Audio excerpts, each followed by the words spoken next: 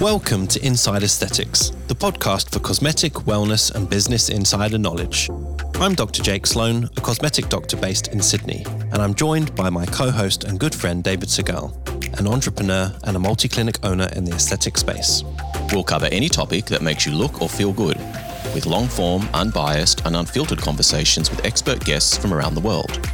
New episodes are released every Friday, and you can subscribe for free on your favourite podcast app, including Apple Podcasts and Spotify. You should seek medical advice before undergoing any treatment or procedure, and these podcasts do not replace a professional and bespoke consultation. Welcome to 2022, buddy. What's been happening? COVID and mayhem around the country. Mm-hmm. And you've had mayhem with your clinics. Yeah, well, all of the isolation rules making life challenging for patients. We'll get onto that later. Yeah, we have to do another episode on this, guys. We had a WhatsApp heated debate about the difference between a client and a patient. And actually, it's actually, well, for me, very important. And I think for non-medics, it's harder to understand the distinction. So we'll do another podcast on that one. Yeah, definitely some interesting stuff to uncover there and talk about, I think. Yeah. How was, what did you do since we finished in late December? Had a couple of weeks just to relax, got to the beach, spent some time with my partner, hung out with my family. It's never really possible to completely shut down because the business is really only closed for certain public holidays, but they're trading like 7 days a week, 360 something days a year. So there's not many days that we get to close. So even though you try and shut off to a degree, you've still got issues that crop up on a daily basis, like moving clients because someone has to isolate, or some clients or patients? Patients, clients. We call them clients. There we go. Joking aside, we'll save it for the other podcast. So Maurizio De Maio did come up with the name Pliant. There you go. Because it's a mix. It is a mixed. It's a mixed thing, isn't it? It's a transaction, but you're still a patient. Yeah, it's an interesting one. But yeah, so having to reschedule people getting the shits because they've already had to wait for so long and then moving them again. I get some people a little bit difficult, but most normal people are pretty understanding that this is just the life that we have at the moment. This is the reality of working in 2022, and especially when you've got sort of, you're facing the public, like you're dealing with consumers. Yeah. Rather than sort of business to business, it's sort of business to consumer. So it definitely has its challenges, and just constantly reshuffling the calendar and trying to fit people in and dealing with all of the personalities that come along with those sorts of challenges. But what do you do? Everyone's in the same boat. Yeah. It's been similar for you. Well, look, I just to finish, I guess, for our listeners who may be, in other countries, I guess for the first time, Australia has suddenly now completely forgotten being a COVID zero society, and we're now well into the tens of thousands of cases per day per state. Probably even more. Oh, we're closer to 100,000 for the country per day. Well, what have we got? 23 million people. So what's that, every 10 days? That's 1 million. Oh, so proportion, if you compare us to, say, a country like the UK, we are way worse in terms of numbers because we've got a smaller population, yet we're still, getting high cases. So I guess, the business challenges and the health challenges, it's all quite new for Australia. Mm-hmm. Whereas other countries, this is kind of old hat, I think. They've just dealt with this for quite a while. And then, over Christmas, I got COVID. We think from my wife because she felt a bit sick a few days before. Mm-hmm. Then my daughter got it. But, we were all recovered pretty quickly. We weren't sort of bad. It was just kind of annoying. And I guess, with all the logistical problems of not being able to access a PCR test because of all the dramas that we've had in Australia with that. I won't bore everyone about, that, but basically it was hard to get tested because it was just so busy. Yeah. And at the same time, they closed down 3/4 of the testing stations for Christmas. Yeah. So it's just like a perfect storm to create a clusterfuck, as you call it. Yeah. Well, it's, and it's easy to become frustrated.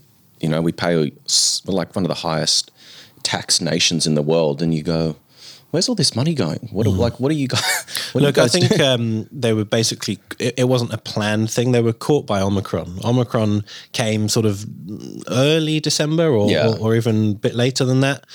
And everything that had been planned to sort of wind down because we were doing so good in inverted commas just fucked up, basically. Yeah, but they knew. I mean, this is the way that viruses work. And again, not a doctor, this is just from what I've read and talking to doctors, is that viruses tend to become more contagious, but theoretically less fatal, less dangerous as they sort of, in their quest to survive and become more, more widespread. So, and I think Australia is like an island continent, so we get a bit of a heads up on what's going on. So, this whole, I understand the first time around we got caught, but like the second time around, I have a little bit of difficulty. It's third time, really, isn't it? Third time, understanding how our leaders weren't more prepared and had things in place. Like, they're worried about hospitals being overrun. Well, has there been any more of those built during the last 2 years to sort of capture all these people? And I don't know the answer to that question, but I mean, you hear stories of China being able to build a hospital in a day. Yeah. And obviously they've got an enormous workforce and people just have to do what they're told. Oh, look, so it's a different funny. place.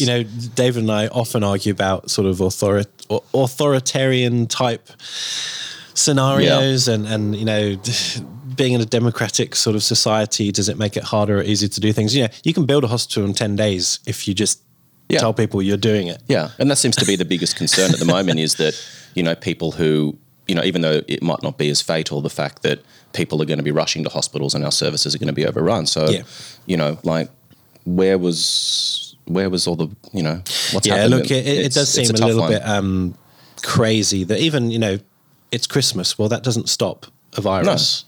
So it's mad that a lot of these things were stood down. But anyway, we were all fine. We recovered. It was more just the isolating rules that, created a lack of a Christmas for me and my family. So we literally didn't go out. And then I was really looking forward to Christmas. I was exhausted from, the post-lockdown madness. Yeah. And didn't get to socialise, didn't see you, didn't see anyone, didn't go out for dinner, didn't go to the beach, did nothing. Yeah. So, personal frustrations, but ultimately we're fine. Yeah, it's strange, isn't it? We were closed down and locked at home for nearly 4 months, open for a couple of months, and by the time we got to Christmas, everyone was already I think everyone was mentally just so it's exhausted. more of a mental thing, Yeah, 100%. And then back to work, it's kind of been weird because, we're now in this situation where we're open, but, tens of thousands of people are either isolating or sick. And, we're kind of in this, it feels like a half lockdown. It's quiet, but there's people out. It's like a self-imposed lockdown. Yeah. And maybe that's the way forward. I mean, I'm pretty sure you were saying, you weren't really for lockdowns when we were locked down. Mm-hmm. So how do you feel now we're in this sort of open society? It wasn't that I was against lockdowns. I was just looking at the situation at a macro level and trying to get an understanding of all the implications, not just health, but economic, and what does, severe economic pressure look like in the long term for people's mental health, their businesses, their financial survival, paying mortgages, keep paying school fees, all these sorts of things. So I tend to try and look at things at a higher level. Yeah. Without sort of wanting to diminish the seriousness of the situation at all, just trying to look at all the social impacts and, definitely have some concerns, and I don't know. I mean, these are unprecedented times we're at with this. I mean, I think at the moment everyone's of the opinion or hoping that once we reach the peak of people having Omicron, that things will sort of start to return to normal. Hopefully, if you can't get reinfected. We've said that 2 or 3 times now, by the way. Yes, and you've just said, well, we get variants, so who knows what the next variant is? Well, exactly. Well, hopefully it would be even less. Yeah. Unless there's some like super one, someone eats something else and, Yeah, look, let's hope the trajectory is downwards. Although, we did see that from Alpha to Delta, it was worse, not better.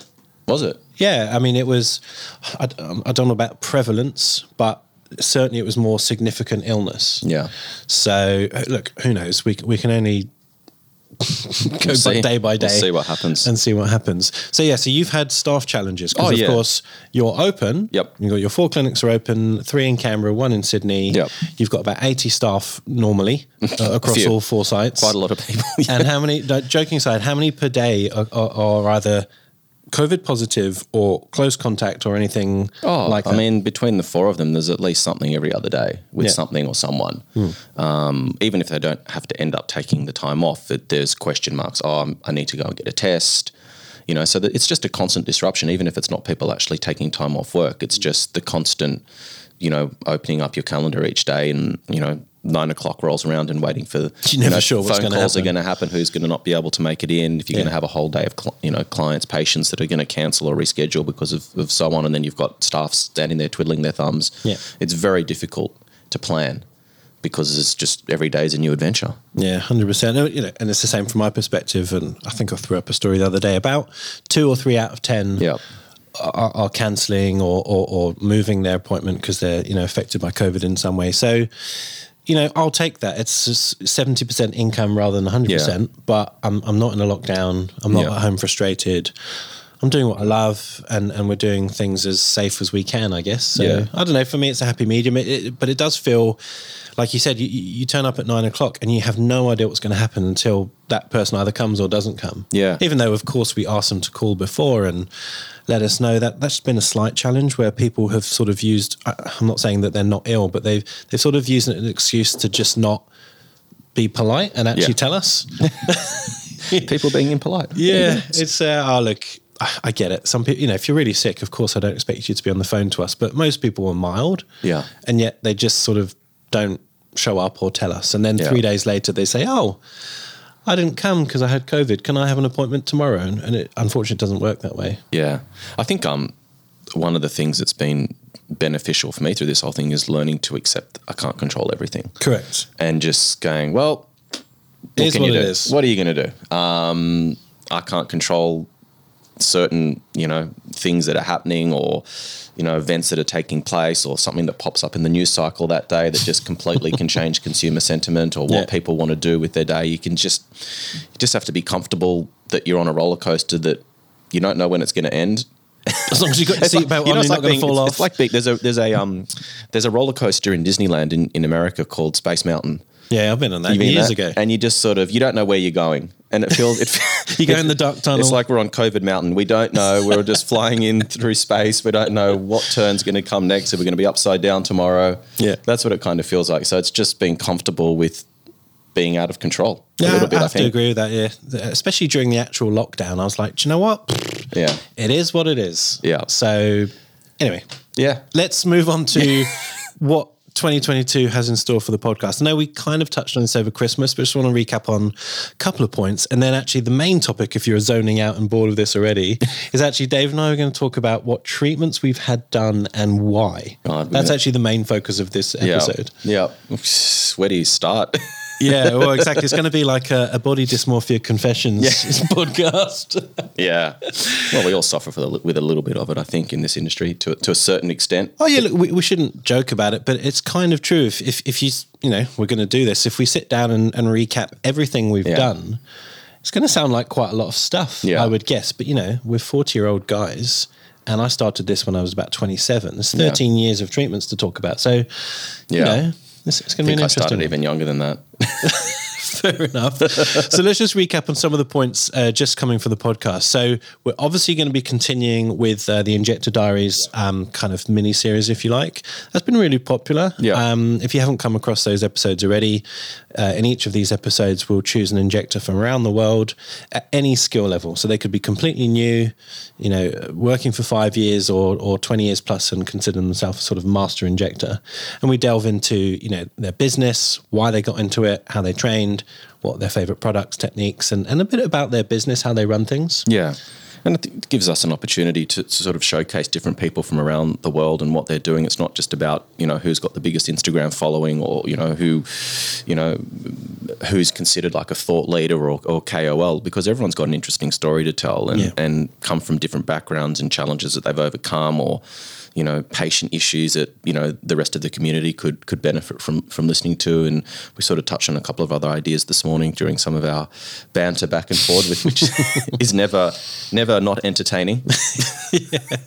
And then I guess the other newer mini series we've started is the Treatments and Regions Uncovered. So we did the first one on tear troughs with Gavin Chan. That was really well received, actually. We had nice feedback, and I think people felt like it was a little bit more relevant, obviously, for our injector cohort of listeners. And we've just, obviously last week we published one with Steve Weiner, where we did chins and jawlines. The Rejuvenator. The Rejuvenator.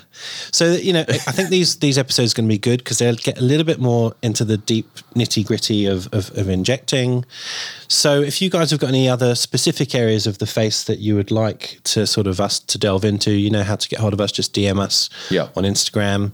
I think one good one that we're going to try and plan would be upper face fillers. That's something that's less done by injectors. So temples, foreheads and eyebrows. Mm-hmm. That's a kind of obviously a high risk area, but it can be high impact in the right patient. Yeah. So if you can think of a good KOL for that or someone who does that really well, happy to take a suggestion. We'll get them on. I haven't seen many practitioners doing fillers in the temple region in the forehead region for a very long time.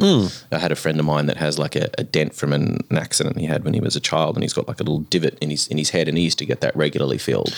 Yeah, and stuff like that. I mean, it can be done, but for me, that's even higher risk where you're treating one area. Yeah, filling a big void. Yeah, and a bigger void, exactly. So you're tending to bolus, which is anyway. We'll get into that when we do that episode. And another one we're planning. I don't want to give names away in case things change, but we're going to try and do a specific lip episode with two bigger names, right? In fact, probably the biggest names, and they have very different styles. So that would be good to. It's not really a debate as such, but it'd be nice to get both of their feedback on how they approach a lip. Yeah. And I think especially for new injectors, because once you start to understand the anatomy and, looking at areas that are high risk, the lips are not without risk. They're a fairly high risk area for like occlusions, even though they tend not to be as serious generally as occlusions in other parts of the face. Yeah.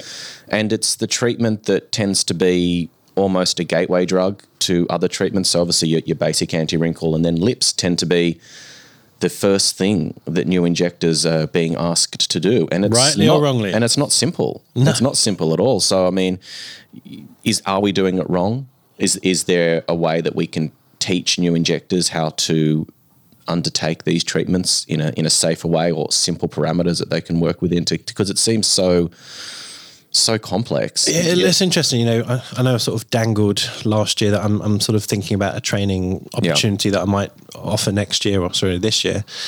And it's hard to know because, at the end of the day, injectors want to be keen and learn everything. I know they do. They want to learn as much as they can and get their money's worth. But at the same time, realistically, that's just, not appropriate, and we should start somewhere. Whatever is deemed safer, we should start there. But then it becomes a cost issue, and how many sessions are you going to do to learn? Yeah. So these things all need to be sort of mixed up and added together. But, the market pressures are exactly like you said. People come and ask for lips. Yeah. So, especially younger patients. Yeah. Oh, for sure. And, I think as a general observation, the younger patients tend to not always appreciate the risks associated with treatments in general. And I think because lips have become almost the poster child for cosmetic treatments. Yeah. If you ask the average person in the street, what they think, cosmetic treatments or injectables, that, they'll automatically reference the lips. That's how they sort of walk past someone. Look at that. It's just to become the stereotype of everything we do rightly and wrongly. Correct. Yeah. Well, hopefully the right ones you don't notice. It's only the over the top stuff that becomes apparent. So it's challenging. Yeah, definitely. Another area that you actually came up with was body treatments and neck. We have done a neck episode before, but maybe we should delve into it in a bit more specific detail. So I think neck on its own would be one episode, and then body another. We've apart from with Joseph Ajaka a long time ago where we spoke about lipo and a little bit about cool sculpting, we haven't really gone into all of the solutions. Yeah, and also, not just in relation to contouring, about skin quality. Because, we've mentioned this in other podcasts before, we're so fixated on the face. But when you're looking at like hands and arms and, other areas of the body that sort of age as well. Yeah. How do you sort of reconcile, having some sort of consistency with the quality of your skin over the, all of your body, not just your face, because, to do fillers in the body carries its own risks. It's commercially not really a viable alternative.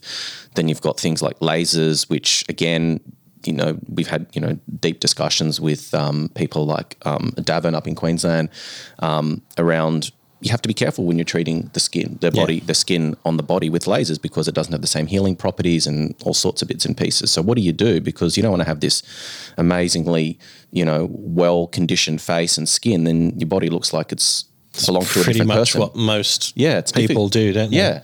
Yeah. And then it looks like you're almost two different people. It's like someone's, it's like, someone's like picked new, like you like that, it's like a Lego head put on. Yeah, exactly. So, and there are practitioners out there that are starting to delve into those treatments. Obviously, skin needling, microneedling, things like sculpture, which have experienced almost like a rebirth. Yeah, they're launching some new treatment indications and protocols this year. Absolutely, so that'd be interesting. There's also, I know it's not launched in Australia, but Profilo, which is a new biostimulatory type fill. It's different to Sculptra. It's still an HA. Just, I think last week they released an indication for body treatments. Oh, really? So for the post-pregnancy abdomen, wrinkles, elbows, knees, those kind of weird but very tricky situations. Yeah, well, you get people coming in asking for these treatments to be done with tools that aren't really suitable for it. So you're sort of trying to use, it's like trying to use a spanner to drill a hole. It's not really going to work, and people are doing their best with the tools that they've got. But it seems inevitable that that's where it's going to venture out to. It's not just the face, and then what's the cost going to look like, and how good are the results going to be, and often with those sorts of treatments, it's a progressive 2, 3, 4 sessions. It's not going to be a one-hit wonder, unfortunately. Yeah, well, I mean, for me personally, I will get into this with treatments that we have done, but I regularly skin needle my body. Don't we know about it? Yeah, you know what I mean? Because I recognize that I'm not just aging in my face, I'm aging everywhere. Yeah. And, it's not fun, but Mr. Collagen. We'll come on to that. Yeah, sure. Another good idea that you had just this morning was, I like the title as well, Disasters and Solutions. Yeah. Well, I guess, it's following on from the Injector Diaries, which is talking about people's journeys, why they got into the industry, what they do well, what's gone wrong to a certain extent, but actually focusing on all the stuff that does go wrong, like how have you dealt with like a severe vascular occlusion or just an irrational patient, or a really bad aesthetic outcome, because I think we learn more from the things that we do wrong than from the things that we do right. Definitely. And sometimes there can be funny anecdotes in there as well, and sort of stories that people want to share. And, again, like we're building this community so people can all learn from each other, because I certainly don't have all of the answers, hardly any answers really. And, you've got your understanding of things from your perspective and your clients and your background. But, there are certainly things that I think we can learn from each other. But interestingly, as the business owner, you're often the one who gets the email. Yeah. And you're often the one who gets the heat of the anger and the financial discussion. Yeah. So, I think your insights will be great with that as well. Yeah, it's difficult, because there's like no hard and fast rule for every situation. It's sort of every case has to be dealt with on its own merit, and the personalities involved and what's the outcome that you're looking for. And so I think it could be an interesting one, and definitely entertaining. And it just be, we always like to show off our best work and all the things that have gone well, but let's share all the shit that's gone bad. And just have some really open and honest, raw conversations and try and learn from each other. And I think that as human beings, we're sort of more entertained by the bad than the good. I mean, you don't have to look at the news. I mean, that's what sells more newspapers? It's something that goes right or some disaster that's happened. It's like we can't look away. Well, look, we had Paul Nassif from Botched on. Look how massive that show is because of the screw-ups and unusual things. It's an interesting psychology of human beings, isn't it? We like to, we sort of live vicariously. It's like why movies have, murder so often, because it's kind of like a thing you don't really see, but it's interesting. Yeah, it's like you could be like, I heard an interesting analogy. I watch a lot of cage fighting just because I find it interesting, right? And the guy that's ahead of this organization made an interesting point, which was that, fighting and, that type of gladiators. I mean, you could have the Olympics. You could be at the Olympic Games watching the men's 100-meter final, and if a fight breaks out 2 stalls down from you, guess what you're watching? You've got no idea what Usain Bolt just did, and you're watching these 2 hooligans beat each other up, and it's just like, why is that? Why can't we look away? Because it's the element of fear. Okay. And you don't want to be in that situation, but you want to see what happens. Yeah, it's weird, isn't it? It's a weird one. We're all the same. Yeah. Men, women, children. We like. I think it's male specific. I mean, I'm not saying women wouldn't be interested in MMA, but I think. Oh yeah, but I mean, just in terms of being attracted to or drawn to negative scenarios. Yeah. Like I said, look at the news feed. Look what sells. Media know this. They know that disaster and bad news stories are what sells. So that's what they're putting out there. Yeah, 100%. Yeah. One or two other sort of focuses for this year are the toxin chats. Yes. So we're going to look at least the three licensed toxins here in Australia, but maybe we'll even look at one that's not licensed and get someone from abroad to talk about one of the newer ones, or just one that's not available, because this stuff's all interesting, right? It's all relevant. Yeah. And I think, even in, my businesses, the nurses will, talk to me about the different toxins, and you'd be surprised around some of the ideas and concepts that have been taught to them because they've only experienced one company's training. So, without mentioning names, I think they're all guilty of it, to be honest with you, where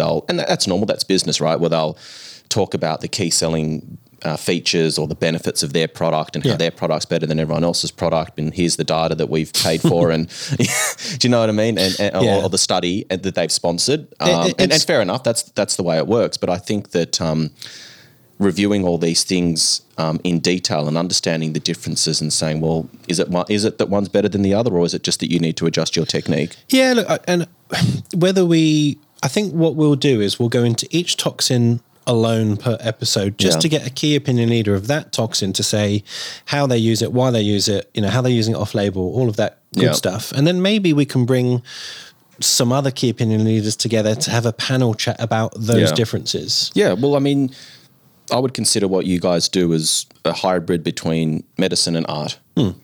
And if you're an artist, you don't just paint with one brush or one kind of paint, and I think that, I talk to practitioners all the time, doctors and nurses that use different things. They've got a cupboard full of various products from different companies and they've developed a comfort level with product A for this type of patient, for this type of indication. And they'll mix and match. I know people that will use, a toxin for one part of the face and they'll use another toxin for another part. Or that fascinates me because I can't really fully understand that and I have used all of them. But why not get those people on to find out why they're doing it? And I think it's inevitable that this market is going to become more competitive. There are going to be more options, new technology. I mean, we've been in a fairly, I wouldn't call it monopoly, but pretty close to it. We've had a fairly limited offering in Australia, and I think that's starting to change as more suppliers come into the marketplace. They go through the TGA approval process, which takes some time.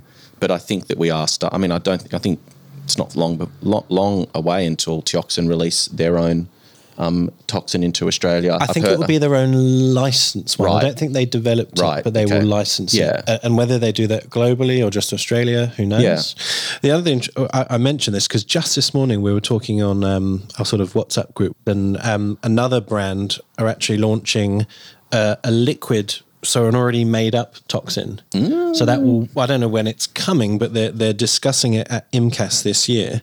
So it's called Illuzience. Nice and easy to pronounce. Illuzience. Yeah. So it's the world's first sort of ready-made to go liquid toxin. Right. But how would you, I guess that I'm asking questions like, what if you want to adjust the dilution? Well, the only thing you can do is hyper dilute, so make it more dilute, but you can't concentrate. Yeah. The other thing, I don't want to get into sort of, this is really early, but some of the early users in cooling, one of the people we were talking to has used it and they said it's a bit stingy.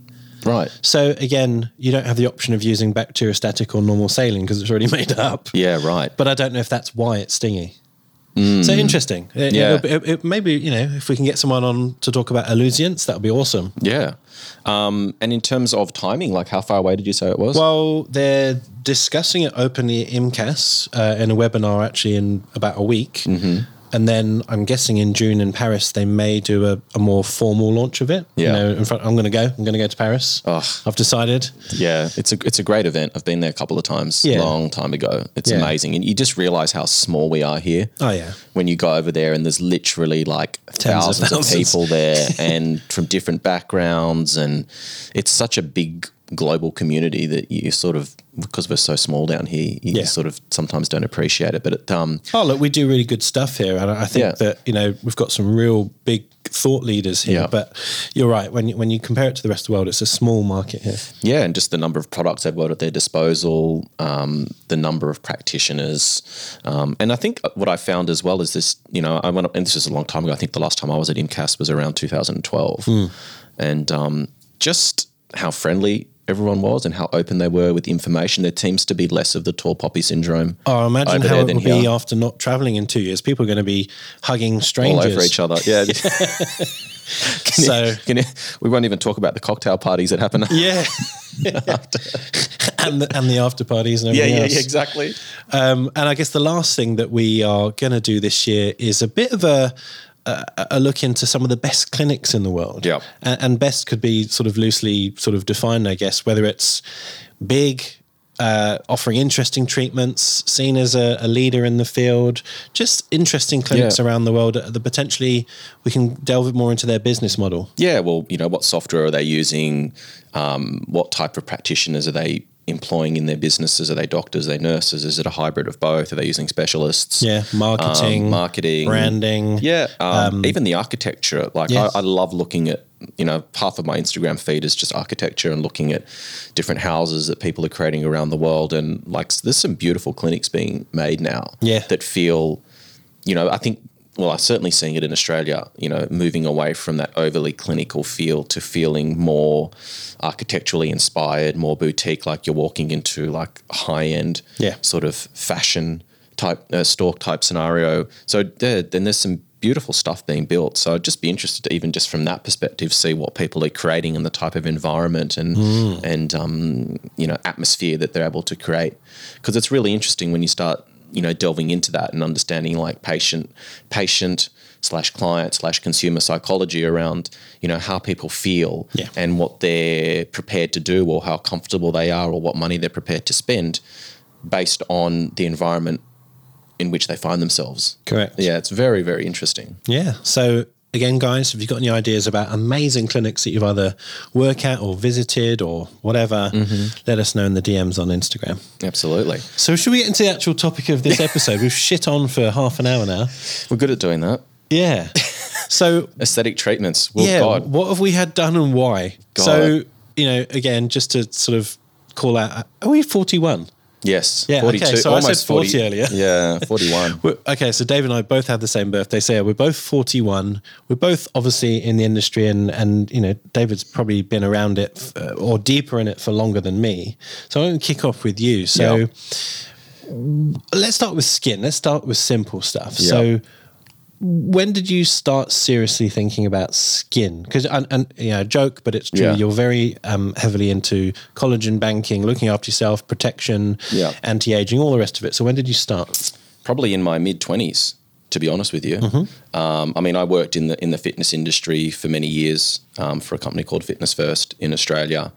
And, so getting into that environment of looking after my body, exercising on a regular basis, and then that sort of created almost like a jumping off point for me to start looking at cosmetic treatments. So when I got into the cosmetic industry, it was still really in its infancy here in Australia. It was being done, it was being done before I came around, but it was there weren't that many providers. It was all very hush-hush. Yeah. There wasn't many, if any, nurse injectors at that point. There were very, very few. And I'm guessing at that point, it was still seen as a little bit unmanly to do that kind of stuff. Yeah, for sure. You didn't have many male clients at all. You had some, some gay clients, and I think that was a bit of that was interesting, that just because of your sexual persuasion that somehow made it acceptable for you to care about how you looked as a man. Yeah, it's funny, isn't it? And it's not that way now at all, I would say, but Depending on the age group. I think it depends on the age group. I think that younger people are more open, but men and women, I think, more open to talking about the treatments they're having done, being happy to talk about it, walk into sort of high street clinics or shopping centre clinics and without the fear of, judgment or, someone questioning their sexuality or, all these other sort of negative connotations that can come with, a stereotypical, heterosexual man undergoing cosmetic treatment. So I think we've definitely seen a shift to just acceptance that it's not just for women, it's not just for people of a certain sexual persuasion, it's for everybody. If you feel like you need it, then yeah. So what were the first things that you did with your skin? Skin. Just becoming aware of sunscreen, I guess, to be, I've got a history of skin cancer on one side of my family, and just the Australian climate and, my skin type. I'm not super fair, but certainly not, I don't think that people of Anglo-Saxon background. You're not olive. I'm not I don't have like any African, sort of genetics in me, or, not recently anyway, in terms of, if we go back far enough, I guess everyone does. But being in a climate like Australia where I don't think, fair-skinned people are really designed to be in this climate. No. So especially here where we've got ozone layer issues and this beach culture outside, everyone's sort of, very body conscious. Perfect storm for skin cancer. Yeah, correct. So for me, the first thing was understanding sunscreen, and that's the cheapest thing that you can do. But, when you're young, it's sort of difficult to sort of see the value in it because it's not like you see anything different. You're sort of telling you to stop smoking, but if you're 20, you're not thinking about cancer.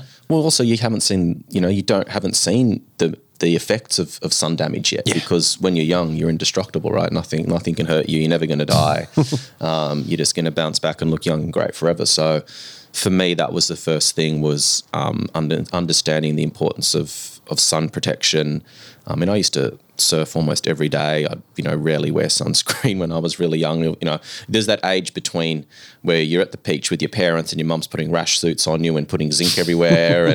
But then you reach that age where, you're going to the beach on your own with your friends and, and your parents aren't there to look out for your sun protection. Yeah. And you go through that stage, probably in your, early to late teens and early 20s where you're just sort of doing whatever you want without parental supervision. And that's when I think a lot of bad habits can form. Yeah. Yeah. So, and then from there, when I started working at Cosmos with Joe Ajaka, I had my first Botox treatment. And that was because it was free. He needed a model. Hold on. Yes. I'm going to go back to skincare. What do you do now? Do you have like a little routine? I keep my skincare pretty simple, to be honest with you. Sunscreen almost every day, particularly on my body if I'm going out to the beach or I'm going to be outdoors a lot. So sunscreen almost every day, depending on the weather and what I'm doing. What one do you like using? I use a physical sunscreen for my face, so a zinc with a zinc base. I just find that putting zinc all over my body is just, you're there forever. Yeah. Trying to rub it in is a nightmare. You look like a ghost. Like a clown. Yeah, it's really difficult. So I think the one I'm using at the moment is called Naked Sundays. Okay. It's one my girlfriend gave to me. She said it's really good. She liked it. So I've been using that for my face. And then for my body, I tend to use like a chemical sunscreen just because it's easier to spread on. And I think I'm using one at the moment called Ultraviolet, which seems quite good. But yeah, so generally a physical blocker with zinc for my face and a chemical for my body. Just that, on a daily basis, it's the areas of the body that get exposed to the sun the most. So face, neck, my head as well, because I shave my head. So that's something that, a lot of people don't recognize that, they put sunscreen on their face, but, if you've got an area of your head that's balding or you've got a shaved head, then, you're obviously getting a lot of UV damage to your head. I mean, it's the most exposed area of your body. Yeah. And hands, arms. What about prior to the sun cream going on? What are you using? Any serums? Yeah, so cleansing? I don't cleanse, to be honest with you. You disgusting man. Well, I just I don't, to be honest with you. I keep the only things that I use. I mean, at the moment I'm using La Roche-Posay. So I use at night I use like a retinol, I think B5 combination serum. Generally do that every second or third day. If I use it every day, I tend to get a bit flaky and photosensitive. Yeah. So you do that at night, every second or third night. If I'm not, I'm just using a basic all-over moisturizer. I use a lot of urea as well. which is interesting because it moisturizes and helps with exfoliation. Yeah, I was going to say it's a mild acid. Yeah. So it's going to exfoliate. But it also moisturizes as well. So I don't know the name of I can go and get it actually if you want. And then I'm using in the mornings, like after I've showered when my skin's nice and dry, is like a vitamin C serum. Okay. So it's vitamin C. Do you have a favoured one? I use the La Roche-Posay at the moment because it's a good value for money. It's got good efficacy. Everyone that I talk to that knows skin better than I do, which is a lot of people, they tend to, they've got good things to say about it as well. If Lab Muffin's listening, she can interrogate this and tell us if it's true or not. Shout out to Michelle if you're listening. Yeah, so that's what I tend to use. But I tend to think that skincare is more than just what you put on your body topically. So for me, just as important is what's my diet looking like? Am I drinking 2 to 3 litres of water a day? Yeah. Am I getting good rest? Even things like resistance training. And I don't know the exact mechanism of how this works, but from what I understand, it helps with like circulation, blood flow, just staying active, bone density as well. So I think it's sort of holistic, but that's topically what I use. I keep it pretty simple. I mean, if I've got sunscreen on my face, I'll use a cleanser then, but generally just washing away the impurities for the day, oils and stuff. I don't have overly oily skin at all. It's fairly normal. Yeah. I've never felt the need to cleanse. I've never really had an issue with acne or breakouts or anything like that. So I keep it simple because I'm a simple guy. Fair enough. Well, that's what men want. Yeah. Ultimately, I think a lot of men get put off by skincare because it seems, yes, it's marketed quite feminine, but also it seems a bit involved and fiddly and annoying, to be honest. So, what about you? What's your routine? Well, I'm happy to admit, up until probably till I moved to Australia, I certainly didn't have any sort of routine at all. And to be honest, my knowledge about skincare was poor because, I was injecting part-time at best whilst juggling that with hospital work. I worked on my own. I didn't work with colleagues. I certainly didn't work with skincare therapists, and I didn't work with any brands. So I was, uneducated. Like I think a lot of injectors are in a similar boat even now. If they work solo, they're never sort of exposed to this stuff. Yeah. But yeah, having worked with you in your clinics and moved around and got a bit of a partnership going on with SkinCeuticals, I know a lot more now than I certainly did. So I am cleansing in the morning and night. And to be honest, I'm not too fussy about which cleanse I'm using. I'm sort of borrowing my wife's one, which is from the Aspect range. Right. I think it's called Pure Stat. It's just a gentle sort of foaming cleanser. There's some glycolic and lactic in there. Just strips away some simple oils, and I tend to get oily over my nose. Oh yeah, and sort of forehead zone, so that T zone. And if I'm not careful, I can sort of get build up of blackheads on the nose. So that helps a lot. It keeps it at bay and sort of makes me look, I guess, cleaner. And then I'll use a serum. So I really like the Skin Better Science range, and I do like the SkinCeuticals range. So Skin Better Science, they do a really nice serum that's got 19 antioxidants. Right. It feels nice. It's not greasy. It's not oily. Goes in the skin, and you just forget about your day. So that's obviously protective. It's going to help against the environmental antioxidants and obviously internal antioxidants. And then I like the CE Ferulic. You've used that as well, haven't you? It's good. Yeah. So that is seen as a sort of a gold standard within antioxidants. It's obviously vitamin C, vitamin E, and ferulic acid. So the only reason I sort of mix and match is the ferulic acid is an oil or an oily based sort of serum, if you like. And, with my T-zone, I don't want to congest it. Yeah. So that's the only reason I sort of mix them up. What do I do after that? And then sunscreen? I'll do that. I'll moisturize first. So just a simple moisturizer. I tend to get dry around my mouth, especially after shaving. You moisturize before you put your serums on? No, serum first, then moisturizer, then on top goes the sunscreen. And to be honest, I'm using a Factor 50 from SkinCeuticals, right? Which they gave to me for Christmas, which is very nice. And what sort of time delay do you do between applying between the layers? Yeah. Oh, look, the serum will go in very quickly within like a minute. And I think a lot of people make the mistake of using a serum but using too much of it because they're trying to moisturize. and then they waste it, and potentially get a bit of irritation. So the serum literally should be sort of a pea size, and that gets distributed everywhere. And don't forget the neck. And then the moisturizer is a bit more liberal, but I don't need it on my nose and my forehead because they're oily. Yeah, right. So just where I'm dry, and then on top of that, the sunscreen. Yeah, and you should put that on about half an hour before you go out. And do you do it everywhere or just your face? To be honest, I'll do my face. Obviously, if I'm out like on the beach or at the pool, then I'll do my whole body. Generally, I'm not so fussy because I know I'll go to work and literally I'm in I don't even have windows in my rooms. Yeah. So I know that I'm pretty much not going to see the sun for the rest of the day, sadly. Yeah, right. But, I don't have to be as fussy because I know I'm not going to forget areas. Yeah. So from that perspective, it's quite simple. Yeah, and then at night time, cleanse again, and then just a retinol. Yeah, okay. And what retinol are you using? Well, I've used different ones. So, like you said, if you get the strength too high too quickly, if you're sort of not used to retinols, you can get that retinoid reaction where you sort of get red, scaly, itchy, and people will often say I'm allergic to it. No, and you're not. You look like you've got psoriasis. Yeah. Or something. Yeah.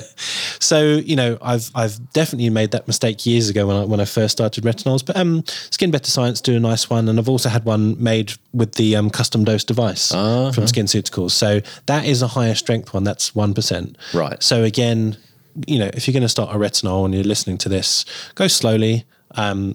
Choose a weaker one. If you tolerate it, awesome. Then you can move up the ladder. Yeah. And eventually, if you really want to take it to the next level, you can get them compounded or prescribed. Yeah. And go into sort of even higher levels. And use it at night. Yes. Not during the day. Yes, because you become photosensitive. Yeah. Yeah. I've made that mistake before. I thought, sensitive, schmensitive is not going to do it. And no, I was wrong. Yeah. Very exactly. wrong. So tell us about your toxin experience. And first of all, when did you do it and why did you do it? Well, as sort of started to say before, I was at Cosmos and they needed some training models and I was there and I used to get my masseters treated. Right. Because I have quite a pronounced sort of, that shape to my face. And I sort of, I was told, hey, your face is too square.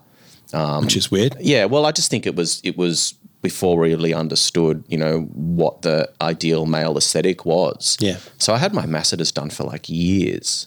But so you didn't have your upper face done originally? So everything. So I think the first thing I had done was crow's feet and frown. Didn't have too many forehead lines back then. So it was just crow's feet and frown, sorry. Yeah. What was the first experience like? It was weird. I didn't really know what to expect, to be honest with you. I think anyone that has toxin for the first time, you're sort of really not sure what to expect. Yeah. Fairly straightforward. I don't remember being too traumatized by it at all. I was just sort of, I think what surprised me the most was just when it actually started to work. Yeah. It kicks in for me fairly quickly. So within a couple of days, I was like, I can't do that movement anymore. It was a weird sensation. I think for the first time it was weird, and getting used to feeling, unable to express yourself. Yeah. In certain ways was kind of weird for the first time. I mean, it's hard to explain to a new patient, even though that's sort of the goal. To explain in words what's going to happen is hard. Yeah, it's good. It's it's psychological as well as physical. Yeah. But I didn't find it too traumatic at all. I'd seen other patients get it done and it seemed fairly benign in terms of pain and so on. So no, that was no issues at all. And then we moved on to the masseters and I used to get a bit of hyperhidrosis done as well.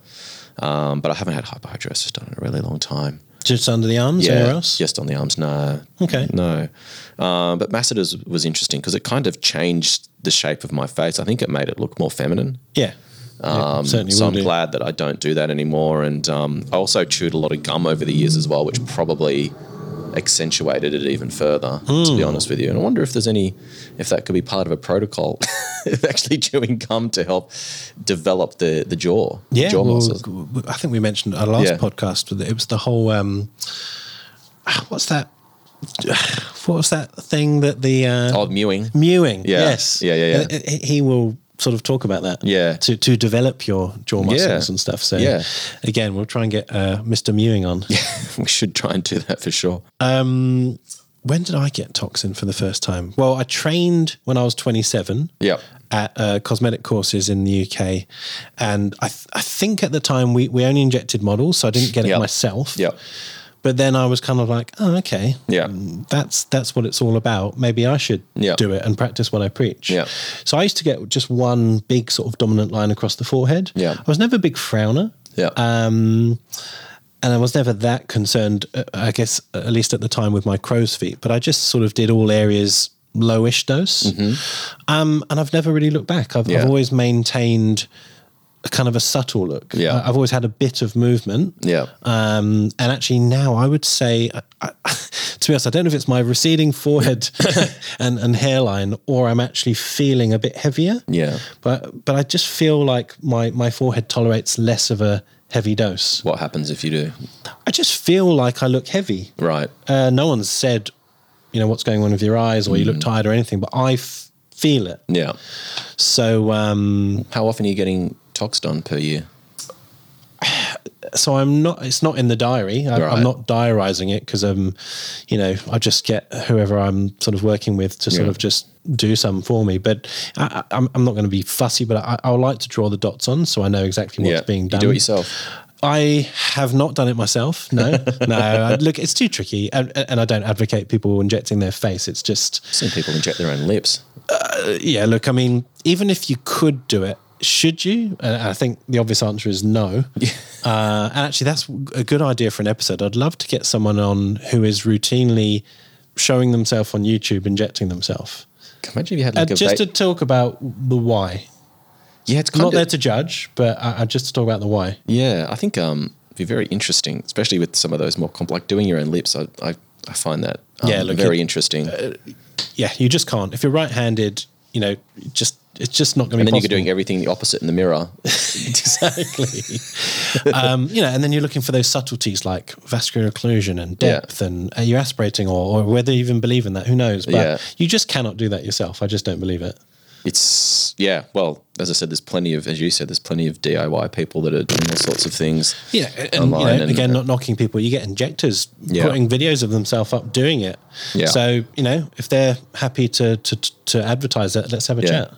What do you think about the concept that, men should have wrinkles and that having a completely frozen face for a man, and I guess this is some of the, might be considered like unfair that it's acceptable or, it's not unattractive. And I'm not saying women with wrinkles are unattractive. It's not what I'm saying. I'm saying that, women tend to want to be wrinkle free. Yes. Whereas men tend to, well, from my perspective, I want to reduce the movement, but I still don't mind having a few lines, especially around the eyes. That's exactly that's my take on it. Yeah, but why though? I mean, why is it that it's acceptable for men to have more movement and lines? I think even women would find a man with a little bit of, I don't know his word, masculinity, but a little bit of edge. Rugged, whatever you want to call it, that is attractive to them. Right.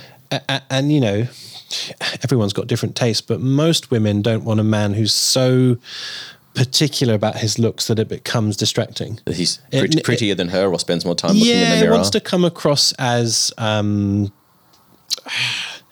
effeminate? Not just looking good, but not taking too much care of it. Right, okay. So it's not looking like you try too hard. Yeah, that sounds a bit sexist because, I'm not saying that women should. Yeah. But many women do. And that's not seen as a problem. Yeah, well, lots of women that I've spoken to, it's a fairly consistent view that they like men to have a few lines. Yeah. And wrinkles. Yeah, look, my approach to myself, I said it myself, I don't mind a lower dose and a bit of movement, and especially for the crow's feet, is, when a guy smiles and there's a couple of lines or a bit of movement, I think it's attractive. Yeah. It's that glint in the eye. Yeah. It doesn't look feminized. Yeah. And it has less of an effect on the position of the brow. Yeah, right. So in fact, even my pattern will be different for a man. So I'll tend to do the standard, 3 points just to calm things down, but I'm not trying to do a brow lift. Yeah. Whereas for a woman, I'm a little bit more particular about actually trying to raise the brow. Right.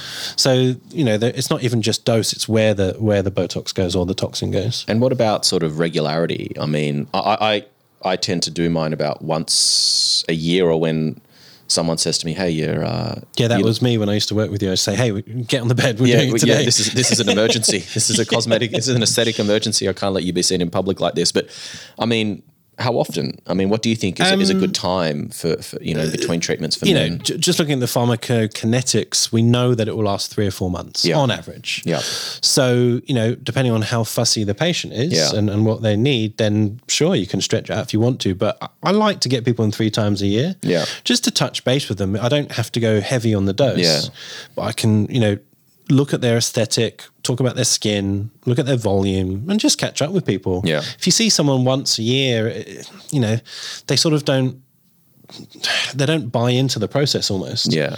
Mm-hmm. I'm not saying that, you're trying to sell to them, but, these things need to be maintained like anything. Yeah. Yeah. And so it seems like filler and, collagen, it tends to be more for me anyway, that's what I focus more on, is rather than being fixated on a couple of lines and wrinkles, is what's the overall shape and volume. And that tends to be something that, if it's done well, is less obvious, especially. You mean for filler? Yeah. Yeah, for sure. And do you think that's sort of the primary tool for the male aesthetic, rather than relying so heavily on toxin, it's more about, shape? Yeah, look, I think for most people after the age of 30, say this to all my patients, you are going to look in the mirror and compare yourself to when you're 25 and early 30s and notice something isn't as good. Right. Whatever it is, whether it's your jawline shape, mainly it's the mid-face volume or tear trough starts forming. Those are the common things. And so, if you can just maintain and tweak, looking at the rest of the face rather than just focusing on wrinkles, I think it's much higher impact. Yeah.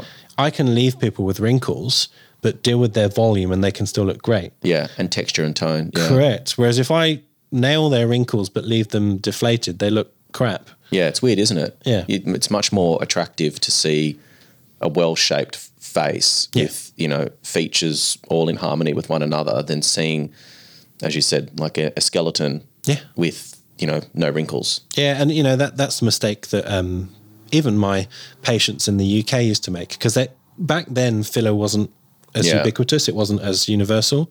And so I would do their toxin for years, and yet I would be looking at their face changing, saying, hey, maybe we could do something else. And they just found that step too far for them. So they didn't want to do filler. And I felt that they were looking worse. Yeah. Because they were sort of great on their forehead, but the rest of the face wasn't. Whereas now, good injectors will, it's not toxin or filler, it's everything. Yeah. It's just, what do you need? Yeah.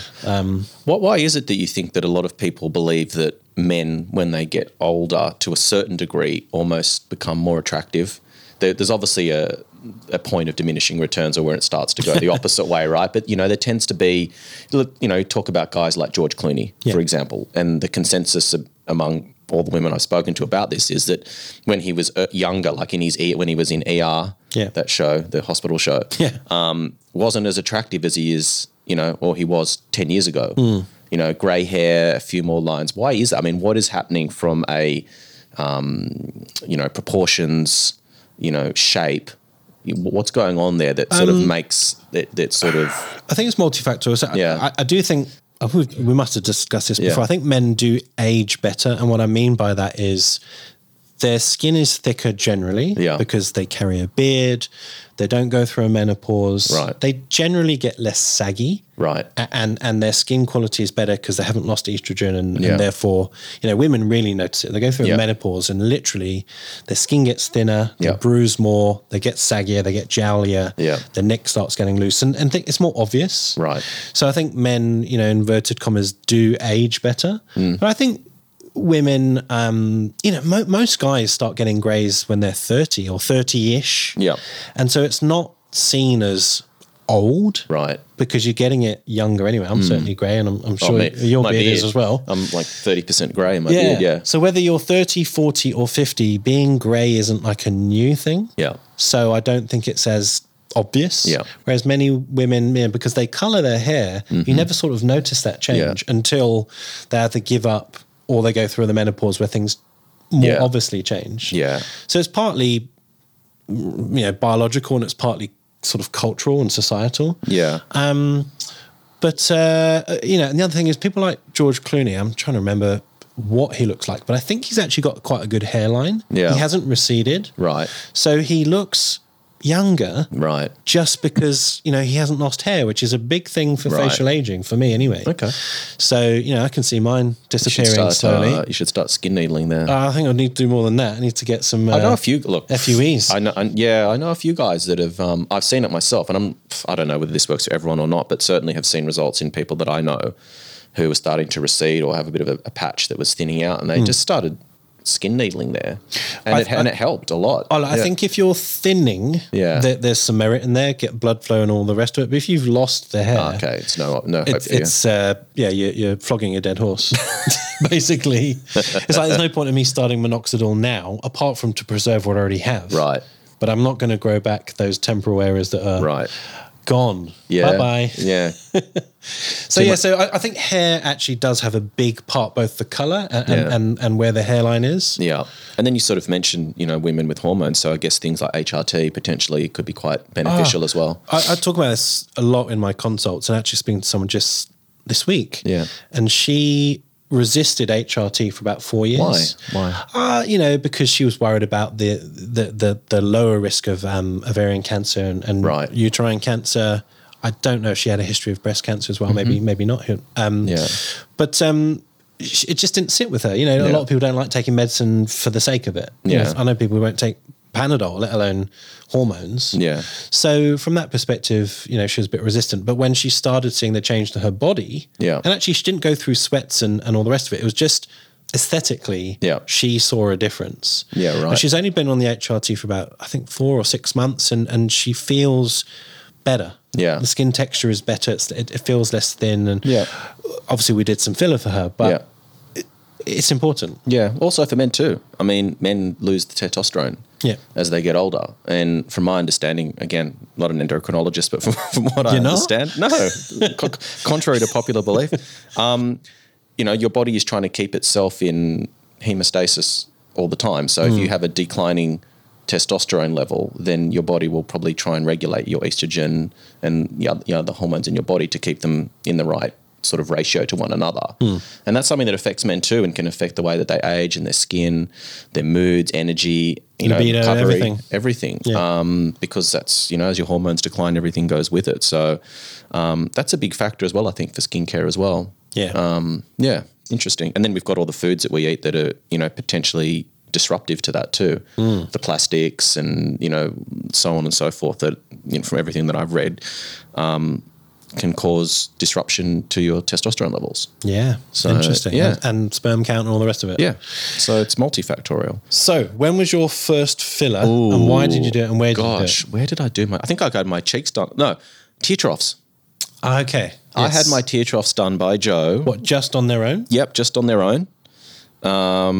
Probably more than 15 years ago, probably 17 years ago. Holy shit. And according to everyone that's looked at my tear troughs, they say they're full AF. Yes. And I've never had another treatment done there, and there's no bubbling or sausages or anything like that. So I don't know whether he was just a genius. Filler lasts. Or I was just a good candidate at the time, I guess being in my probably mid-20s. Yeah, where you had no loose skin or... Yeah, but I'm pretty sure it's still there. I'm pretty sure I've still got something there. Look, I mean, I've known you long enough to sort of know that you've had it done, but you're full. Yeah. And you could argue that, it's hard to see your lower lid, particularly on one eye, but no one would know unless I'm really looking for it. It's weird, isn't it? And then I had my cheeks done. I've had my cheeks done a few times, and I haven't had anything done in the last... I think you were the last person to do them, probably about 4 years ago. Yeah, years ago. So I had my chin done on one side because I've got some asymmetry on one side of my chin. Yeah. I've had Sculptura done in my temples. Ah, interesting. Who did that for you? Yelena from... Cosmetic Lounge. Cosmetic Lounge, yeah, she did that for me. That was a long time ago. Shout out to Yelena. Yeah. I think that's about it with fillers, to be honest with you. What else? I think that's it. Well, we did something interesting. I remember this. I don't know if you're happy to talk about this. Sure. Cut this out. Yeah, it's fine. So you had a bit of treatment around the chest area. Yeah, so I had like pseudo-gynecomastia. So what's pseudo-gynecomastia? So it's sort of like not the full-blown like bitch tits, not the full-blown... Well, that's what the kids on the street are calling it, right? Okay.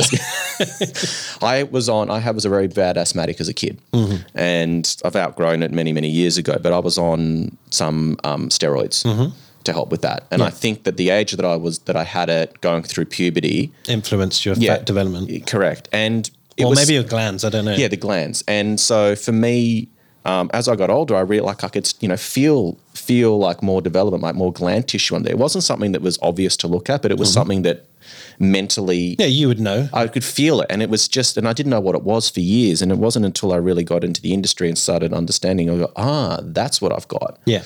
And I mentioned it to my partner. She goes, I can't see what you're talking about. There's nothing there. I'm like, I can feel it. I can feel that it's there, and it was just a psychological thing. Yeah. So I had that removed. I had them removed a few years ago. Finally, after thinking about it for so long. But there was a little bit of over resection done, particularly on one side. So you attempted to do some fillers in there. And you asked me, and I said, what are you talking about? You high?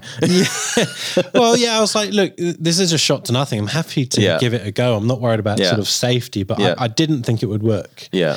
Because we used Voluma in basically the fat plane. Yeah. It wasn't even subdermal or dermal. It was trying to fill out a crater where too much glandular tissue had been removed. And I think you would admit that it didn't look bad, but just didn't look what you wanted. Yeah. In fact, it probably left a palpable lump where the filler was. Yeah. So that didn't work, but it was worth a crack. And you eventually actually got that ultrasounded and dissolved. So Chris Rogan did it for me. Shout out to Chris. I know you're listening, or you listen sometimes, or maybe someone's going to tell you that we mentioned you. You did that. You did some dissolving for me under ultrasound. Yeah. And since then I've had it retreated with Sculptra. And it's worked beautifully. Nice. So the Sculptra has alleviated, like it's 95% perfect. Like I'd have to like really animate in a really weird way that only I would notice because I'm psychotic. Yeah. But I would notice this stuff. Do you know how much Sculptra is used, or you're not sure? I think we've done like probably 2 vials. 2 vials? Wow, that's it's not. I remember it being a small area, but I guess that's interesting. The Sculptra, it's almost like it feels bigger areas, but not in a specific way. Yeah, and it doesn't really have. It's like an expander almost. Yeah, and it's also I think I help the skin quality in that area as well. So I'll probably get that done every 12 to 18 months. Just get a top up done just to see how it goes. Interesting. But that seems to have been what I needed. Yeah. So, but it was quite a journey.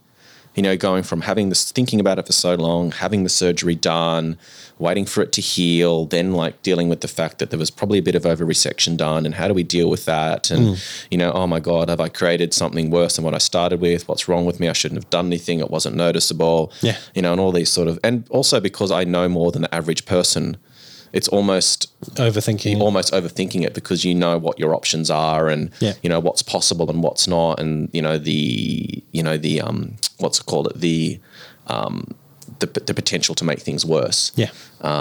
So and with that comes like a little bit of lipo, obviously, too, when they do the resect, when they take the gland out or they cut it away, they want to make sure there's not going to be a demarcation. Yeah. So obviously with that original surgery, there was also a little bit of liposuction done there to sort of create like a smooth transition. But all in all, like fairly straightforward. Wasn't any sort of major recovery involved other than just, compression garments, a bit of swelling and bruising. I've got a nurse as a partner, so she makes sure I don't get things like infections, and I'm taking care of, wound management appropriately. So that's a bit of a benefit. But I think we're home and hosed now with that. But it was, it was a process. It took a couple of years to get right. Yeah. So and as I said, like that's the fillers that I've had done, Sculptra. And I've done your lips once. Oh my God, I got my girlfriend demolished me because I didn't want to have big lips. I just want to have something. Just to keep them hydrated, because I know that everyone loses collagen in their face, and obviously included in that is the lips as well. So you did them, but I never had them done before. And I hadn't told my girlfriend or partner that I'd got it done. And we went for the next day we went out for breakfast somewhere, and she's looking at me, she's like, what the fuck have you done to your face? She goes, have you got something to tell me? Are you? Yeah. She's just I'm allergic to sourdough. She just couldn't stop. Yeah, I just got stung by a bee. But yeah, that was quite interesting. And that was I was actually interested. I'm glad I had the treatment done. I probably would get it done again in a few years if they start to get a bit thin, or not interested in having like big feminine lips. I actually think it's lasted. Yeah, it looks good. Yeah. And so I'd probably get them done again in a few years' time if they start to become a bit thin or deflated. Yeah. But I think it was just good for me to experience it because I'd had everything else done basically, but never had my lips done. And it's like a bit more compassion for those patients who freak out. Yeah, it's not the most comfortable thing. I can think of 1,000,001 things I'd rather be doing than have someone stick a needle in one of the most, sort of sensitive areas of the face where there's more nerve endings than like your fingertips and your lips are like the areas with the most nerve endings, apart from other areas, obviously. But I mean, I think that when I haven't had any fillers done there. Yeah, we'll get onto that in another episode. David's penoplasty. He didn't have one, by the way. Oh, God. Yeah, so... Yeah, I mean, all in all, I think they've all been good experiences. I've been lucky never to have an occlusion or a really bad aesthetic outcome. Yeah. But I guess I've been particular about who's injected me. So, yeah, nice. What about you? Again, up until Australia, I'm pretty sure I hadn't had filler. I definitely had toxin. I was doing that regularly. I think the first time I had filler, in retrospect, I don't sort of agree that people. I don't advise people do this. I was a model. Oh, yeah. A bit like what you just said, for a training event. It wasn't with Allergan, but it was with another company. And I had noticed that I was getting a little bit flat and looking a bit tired through the front of the cheek. Mm-hmm. So I thought, okay, that's a reasonable reason to try fillers. And obviously I'm injecting people. Let's practice what I preach. And I can't remember the product, but I do remember it being a bit of a weird technique. So they were using a cannula, and she was using the cannula to subside or break up what's called the zygomatic cutaneous ligament, this sort of dent that comes across the front of the cheek when you get a bit deflated. And she basically bruised the hell out of me, particularly on one side. Mm-hmm. And once the bruising had settled, I didn't really notice any aesthetic difference. Right. So I don't know how much filler was used. I'll be honest, I can't remember. So I guess my first experience of filler was a bit negative. Well, it certainly wasn't good. And so I sort of went away feeling like, that's not ideal. But anyway, after that, I sort of worked with a nurse. We were injecting at the same clinic, and she did more of a full face approach. Right. And obviously we had a bit more of a consultation. I wasn't a model this time. Yeah. And so that was better. And so we worked again on that area of concern, the tiredness, but also a little bit into the chin and the jaw. And I really liked that, because then I could see a positive difference, but it was balanced, portioned, minimal downtime. And that was probably my first proper treatment. It wasn't that long ago, maybe 4 or 5 years ago at best. Mm-hmm. And then since then, I've probably tinkered with that every 18 months. So I've probably had a full face 2 or 3 times. So I'm not doing it regularly, partly just because I'm too bloody busy. I'd love to sort of be able to pop in and have access to a really skilled injector more regularly. I just probably a bit lazy about that. Right. So who does your treatments? I've had Kath Porter do it before. Right. She was the last one to do sort of a full face. We used Volux in my chin and my jaw. So actually that's probably been the best thing aesthetically that I've noticed, is I've got a better chin and jaw. Yeah. Years ago, no one would have said you've got a good chin and jaw. Right. Whereas now I think it looks, it's good. Yeah. So, I wasn't born with that, is basically what I'm saying. You had the cleft though, right? I always had a cleft, but it was just slightly weaker, not like excessively, but a little bit weaker on the actual chin, probably less defined on the corner. Yeah. But also I had and we're talking mild submental fullness, or a mild double chin. And not because I was heavy, but because I had a weaker chin, it just didn't look as good. Mm-hmm. So actually I had Belkyra. That was awesome. Back in 2017 when we launched it at your clinic, then I was a model for one of your injectors and she was my model. Right. So we got to learn together. But again, we both had the indication to do it. We weren't just messing around on each other. Yeah.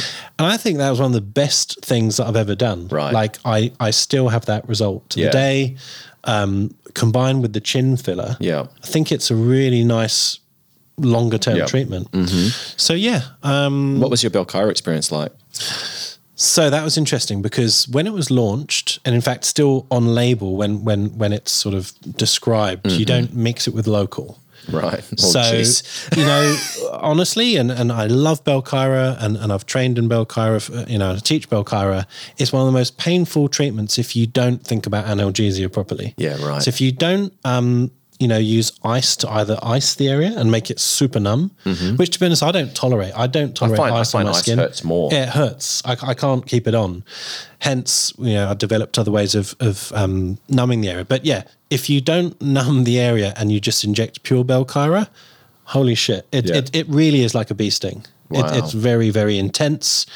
And then when that intense sting goes away, which goes away in probably seconds, you're left with a dull, heavy ache, right, like a toothache in your neck, in your sort of double chin. So that's not nice. But if I won't sort of teach people how to do it, but if you use other ways of analgesing, Belkyra is the most comfortable thing you can do. Right. But also, long-term results. And how long did it take you to see your results? So I did 2 sessions only. I reckon about 6 weeks after the second one. Yeah, right. And in fact, at that time, we were teaching just 4 weeks between treatments, which I think is too short. Yeah. So I extend it to about 6 to 8 weeks now between sessions. But yeah, if you're going to do Belkyra and you're a good candidate, you'll see results at about 3 to 4 months. Right. But then it's yours for life. And is it still being done? Because it's been vaporized from the industry. There was a lot of complications around who could do it and who couldn't, and there were some issues with the PI. Yeah, look, I can't really speak for Allergan, of course, but I just think it's not a priority. That it's a niche treatment, and certainly Botox and fillers are by far and away what people are doing day to day. Right. So I guess from that perspective, it's just a business decision. Let's just dedicate our time to things that are actually more relevant. Well, I guess they've got CoolSculpting as well, which is a bit of an overlap in terms of what it can do. Yeah, exactly. So if you've got 2 treatments for one indication, arguably there's a bit of subtlety between why you would choose one or the other, but it's not like you can't treat it with something else. Yeah. Yeah. So that's my filler experience. I don't think I've done my temples, cheek, both lateral and anterior, chin, jaw, and my Belkyra. Right. And what's next? Well, look, if someone in Sydney, I don't know who to sort of ask or approach, but I'd love to get a little bit just on the under eye, just slightly hollowing. Right. It's not really tear trough. It's more just support of the upper cheek. Yeah, right. But, it's something that I'm not going to go to someone who's not experienced in doing it, obviously, just like I tell any of my patients. So I'm going to wait for Dana or Stephen or someone, who does it regularly. Yeah, okay. Yeah. And anything else on the wish list other than fillers? Not really. You're not going to do that penile reduction surgery that you've been telling me you're going to No. We'll just deal with it, It's hard. It's hard being 15 inches. Yeah, oh my God. Yeah. Sorry, listeners. Just lost half our listeners. Probably choked on your coffee. Yeah. I'm joking aside. I reckon I probably would do something with my hairline at some point. It doesn't bother me to the point where I'm like desperately thinking about it. Right. But I think it would improve my aesthetic from my, some people wouldn't even give a crap. They'd say you're fine, but I know it's changed. Yeah, right. Just like you knew your pseudogynecomastia was there. Yeah. It bothered you. Yeah. So I reckon I would look into that. The only thing I don't want to do is shave my head. Which a lot of these... You'd look like a serial killer if you did. I look like a fucking idiot. Yeah. But I don't really know why you have to shave your head. I've certainly seen hair transplant videos where they didn't shave the head. Right. So I don't know. I guess so you're worried about the actual I'm process. not worried. It's just like you could wear a wig. You could wear a wig for a while you're waiting for it to grow back. Yeah, I'll go blonde. Go blonde for 6 months. Get some dreadlocks. Yeah, but joking aside, if you're worried about, say, your hairline and then you have to change your whole hairstyle along with it, it's kind of a longer transition to get what you want. Yeah. Whereas if you could just fill in the patches and just wear a fringe for 6 months, that's probably a better Is it just this literally the widow's peak sort of? Not thin on the crown or anywhere else. It's just there. Well, then why would you need to shave your head? Well, I don't see why you'd need to. I think it just makes it technically easier because then they can see what they're doing. Yeah. But put some gel on or a hairband or whatever. Yeah, exactly. So if you're a hair transplant surgeon listening and you want to have a crack at my hair, let us know. Yeah, we'll do it. We'll document it for Mates Rates. Yeah.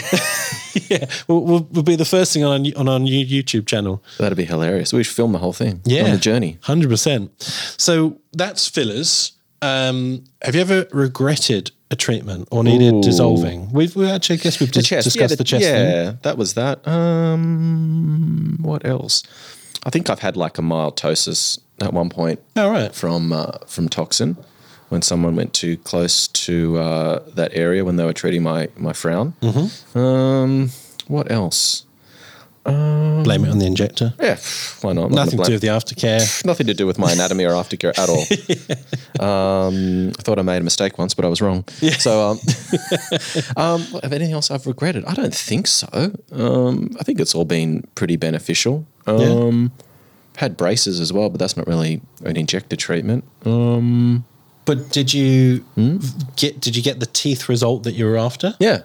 So what is it, an overbite or? No, I just had some crowding in the bottom teeth, and was there anything with my bite? I don't think so. I think they just sort of further improved. I didn't have a bad bite. It was I had what was called supernumerary teeth. I had 4 supernumerary teeth, and having like one extra teeth. Yeah, so one is like having, I think it's like 1 in a million people get a supernumerary tooth. Yeah, and I had that's like an X-Man power. And I had 4 of them. Extra teeth. So I had these random rogue teeth growing in my jaw that hadn't come to the surface yet, and they were starting to wrap, like their root system was starting to entangle my healthy teeth. Interesting. And so I had to have it was like a 4-hour operation with an oral surgeon to basically jackhammer these things out of my face. But I guess the question is, was that was what was making all the other teeth crowded and crooked? It was potentially causing an issue.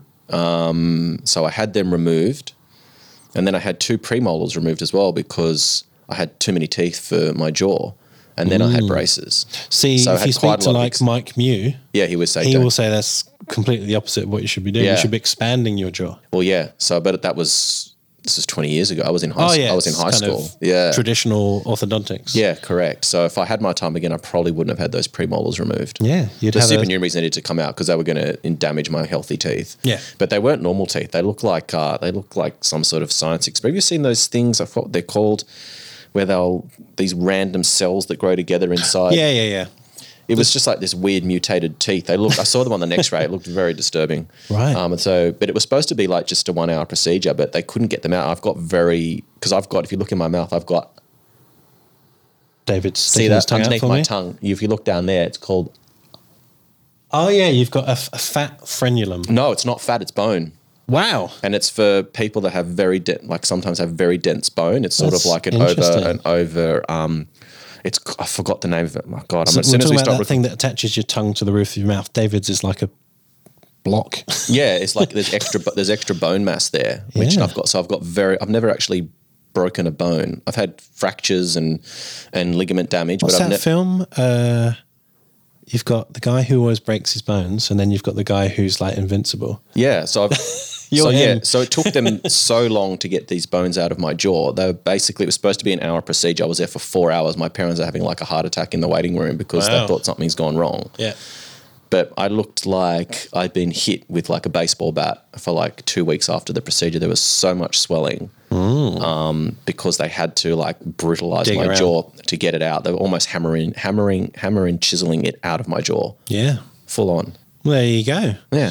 I have dissolved what I used to call my little baked bean. Someone had a go at my under eyes. I'm not going to obviously name them. Well, they teased you about it, or they had to go fix them? No. They used filler there. Yeah. And, immediately after it looks better because there's a bit of swelling and it all looks uniform. But once the swelling goes away and you're just left with filler, you're left with obviously some asymmetries. And this is one of the things that Gavin was talking about with tear troughs is that it's very difficult to always get quite right. Yeah. And you get left with these areas of puffiness or whatever. Right. And even as an injector, I didn't really sort of pick it or think about it. And then I sort of catch myself in photos and I was like, what is that? Yeah, right. Why is that? Is that the filler? Is that just me?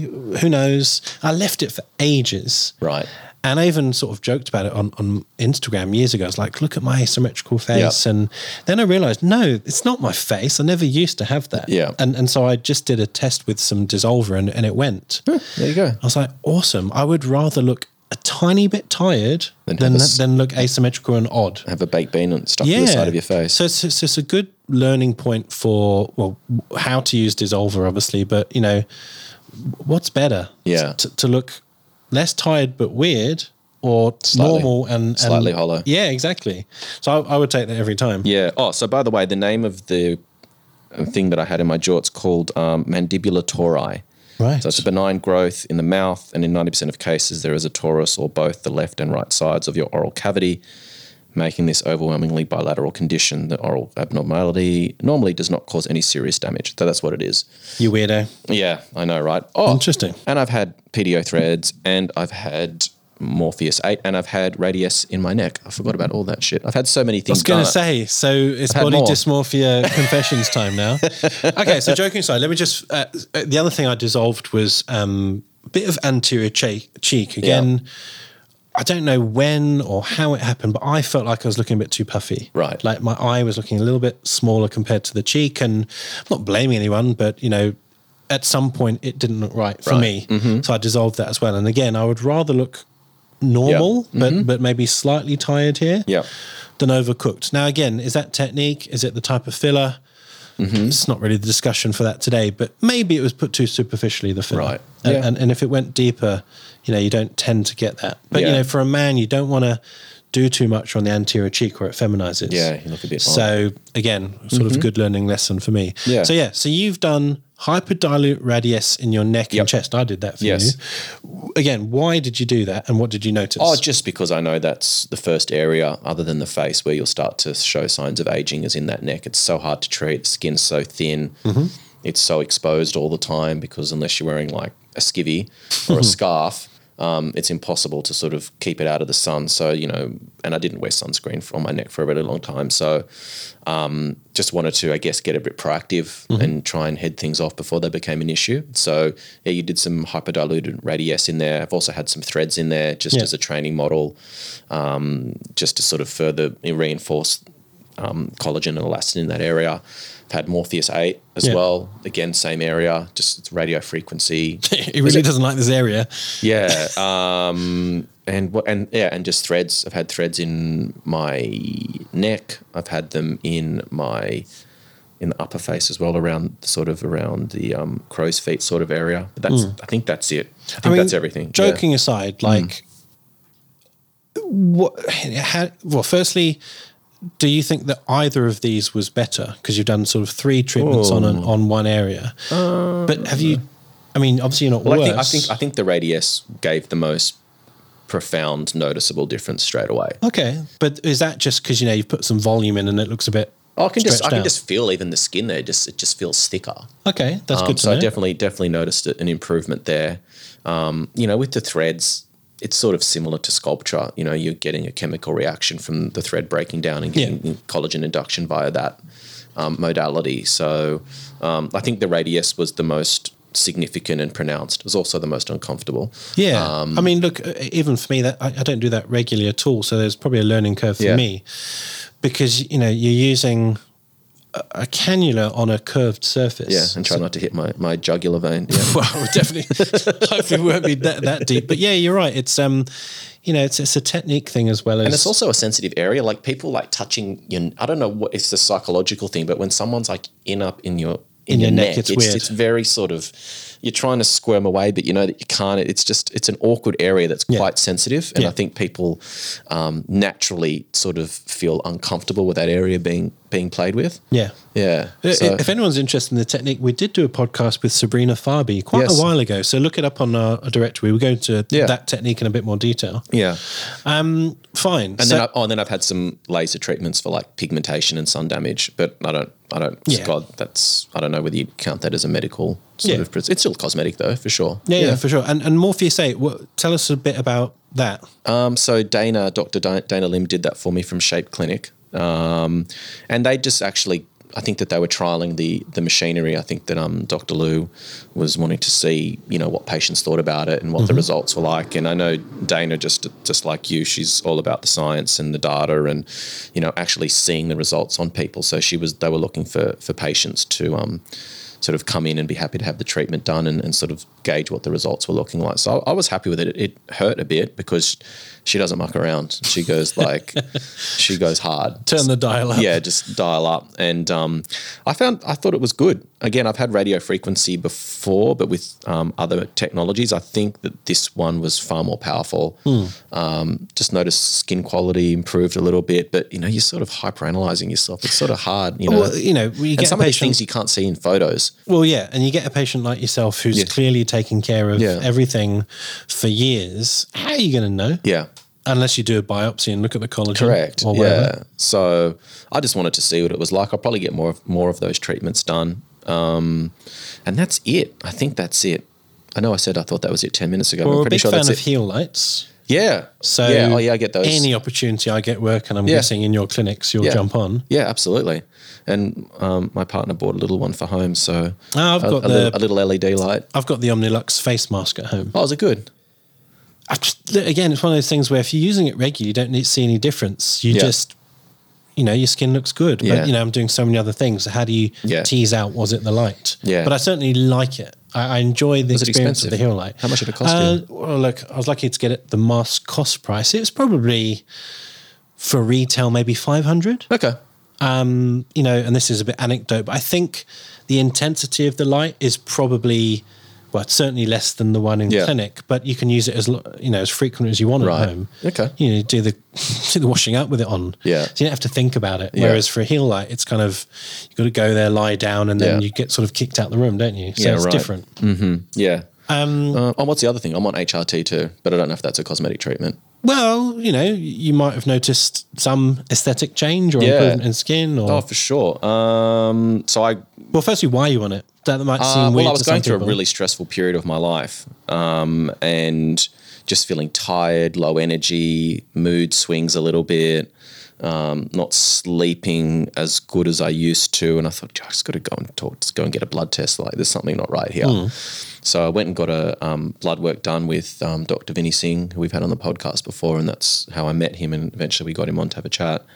Getting my hormone levels looked at, and my testosterone was low, and that can happen through stress. It obviously diminishes with age. I exercise quite a lot too, and that can all impact it.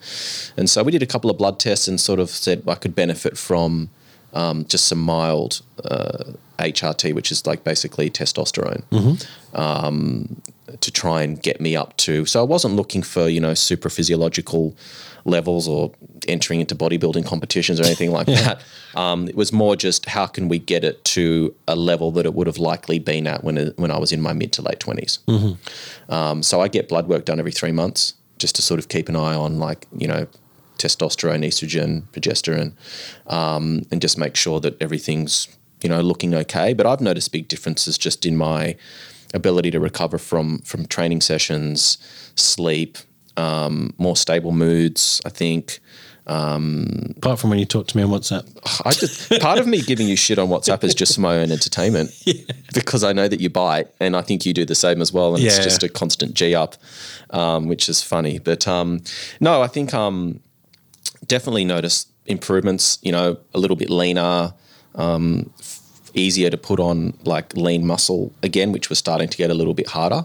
Starting to see the ratio of lean muscle mass to fat was starting to go in a ratio that I wasn't totally happy with. So definitely noticed that's helped.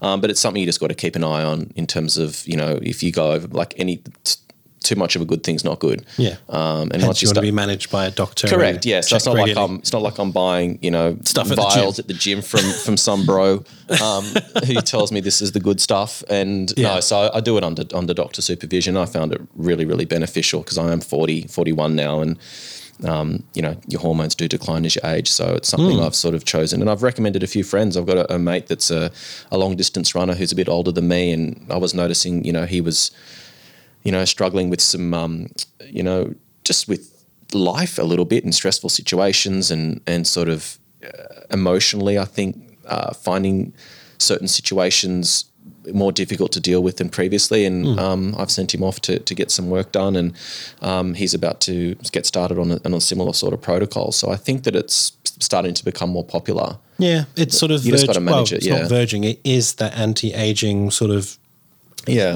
allied but outside aesthetic sort of treatment, I guess. Yeah. So it's just about keeping an eye on it and, making sure you're doing it under supervision. You're not just doing it off bro science or listening to some meathead at the gym. We definitely don't recommend anything like that. No, not at all. But I think that's it for me. I think. So, What about any other surgeries? Ever had lipo? Ever had... No. Nothing else. No, but that's still a pretty exhaustive list. I've had stuff. I've had no surgery, just for full disclosure. Not yet. maybe I will one day. Yeah. No, that's it. I think we've done it to death. Yeah. All right. Well, anyway, we thought we would be... candid? Yeah, candid. We sort of talk about patients and techniques and procedures, and yet, I think as an injector or even a clinic owner, if you don't buy into what you're doing, it actually becomes obvious that you don't really... You're disingenuous. Yeah, it's disingenuous, and you're selling rather than healing or treating. Or promoting something that you believe in and you've seen the benefits from, and you can talk from personal experience. I think that's important. You have to believe in what you're doing, I think. And I think that comes down to, just choosing a career that you're passionate about. Yeah. And your lip example was kind of funny, but good. Like, if you haven't experienced fairly significant downtime or a result that wasn't perfect straight away, then of course when a patient comes and complains about it, if you've never gone through that, you're going to be unempathetic. Well, also understanding just even from a male perspective, even though cosmetic treatments are seen as acceptable, I don't know whether or not a man getting his lips done is something that everyone would just go, oh, that's normal. I think it's still a little bit, that's more classified as a feminine treatment. Correct, yeah. So for me, it gave me empathy to like other men that, may not be interested in having like huge obvious lips, but just want to, help improve that area subtly. Yeah. Gave me some appreciation for the fact that it's, you're going to get teased by your girlfriend. I've actually done my lips once. I totally forgot. Similar for you, I didn't have any specific concerns, just slightly thinner compared to when I was in my 20s. And I actually really did it to experience it. To see what filler feels like, fresh in the lip. What are these lumps that people sometimes complain of? Do I bruise? And if I do, how long does it take to resolve? And of course, the swelling, what does that feel like? Yeah, I've got to say, I didn't feel any of those. I didn't significantly swell. I didn't bruise. I like the result, and I've not felt the need to do it since. Who did it for you? Lisa Rush. Okay. That was quite a while ago now, at least 3 years ago. And she's got her own business now in Woollahra? Yeah, okay. Yeah, there you go. So, but I think, don't be a disingenuous injector. Buy into it, do it. I do know injectors who haven't done filler. It's really interesting. Well, yeah. They're still kind of personally scared of it, but happily to inject people. Well, yeah, I've had people apply for roles with me, nurses and doctors who've come from, traditional medical backgrounds or nursing backgrounds, and they want to get into the industry, and you can kind of see that, they're not, this is not. You can say it. Well, you can see you can tell that they probably haven't had treatment done before. They're not looking the look. They're not sort of buying into, and I'm not saying that everyone that has to inject has to go and get copious amounts of treatment done. I just think that if you're going to potentially sell this and convince patients and educate them on the fact that this might be something that's worthwhile for them considering, I kind of feel like you need to have experienced it and be of a similar mindset. I don't know, that sounds silly. Maybe it's completely ridiculous. Well, look, maybe because it's non-essential. Yeah. I can understand. I remember I had a dentist in the UK. He's never cleaned his teeth. He had the shittest teeth. They were crooked, yellow, just didn't look nice. And yet, he's telling you you need to do these things for your teeth. And joking aside, I always thought every time I saw him, I was like, why don't you do it? Yeah. It kind of, in the back of my mind, I had less trust for him. Yeah. Well, not wanting to fat shame or anything, but it'd be like taking advice on health and fitness from a fat personal trainer. Yeah. And there are reasons why people are overweight. Of course. It makes it more difficult to sort of accept and believe what someone's saying if they're not practicing it themselves, or it appears that they're not. Yeah.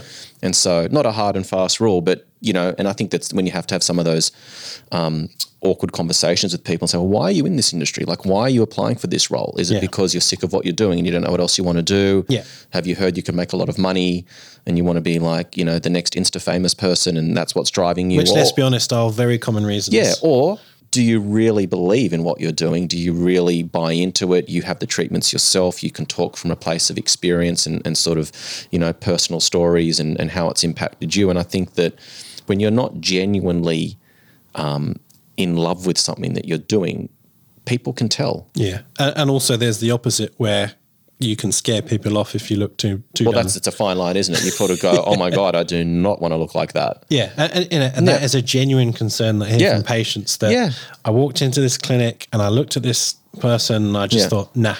Yeah. And getting back to the personal trainer example, if you were like to get a training session from someone that looks like, they have testosterone for breakfast and they don't look human anymore, you might go, well, I don't think that's really that's not really inspiring me to want to look after me. That looks over the top and I don't want to look like that. So it's It's a fine line, I think. There are horses for courses. Yeah, absolutely. Just pick whoever is your aesthetic. Yeah.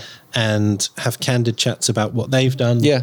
And, build a relationship with that injector or that patient. So, God, we've been very honest and open about, I have about all my... I haven't held anything back. You've just done more. I've done more than you. Oh, there you go. Fair enough. More out there. Perfect. Well, guys, thank you for your time again. Yeah, we'll be back next week. Yeah, absolutely. And hopefully the next time that we chat, things will be even more back to normal. Hopefully the peak of all these infections will have started to decline, and maybe we're getting back to some kind of normality. That's what they're saying. We'll see. The next few weeks, even, it could be the peak and then a tailing off. So hope you guys are safe and well. Yeah. And we'll see you in the next episode. See you guys. Cheers. For our latest news, upcoming guests and episode topics, follow us on Instagram at Inside Aesthetics Podcast. Using the link in our Instagram profile, you can easily email us, text us, apply to be a guest on the show, follow our personal accounts on Instagram, and even show your love and support us on Patreon.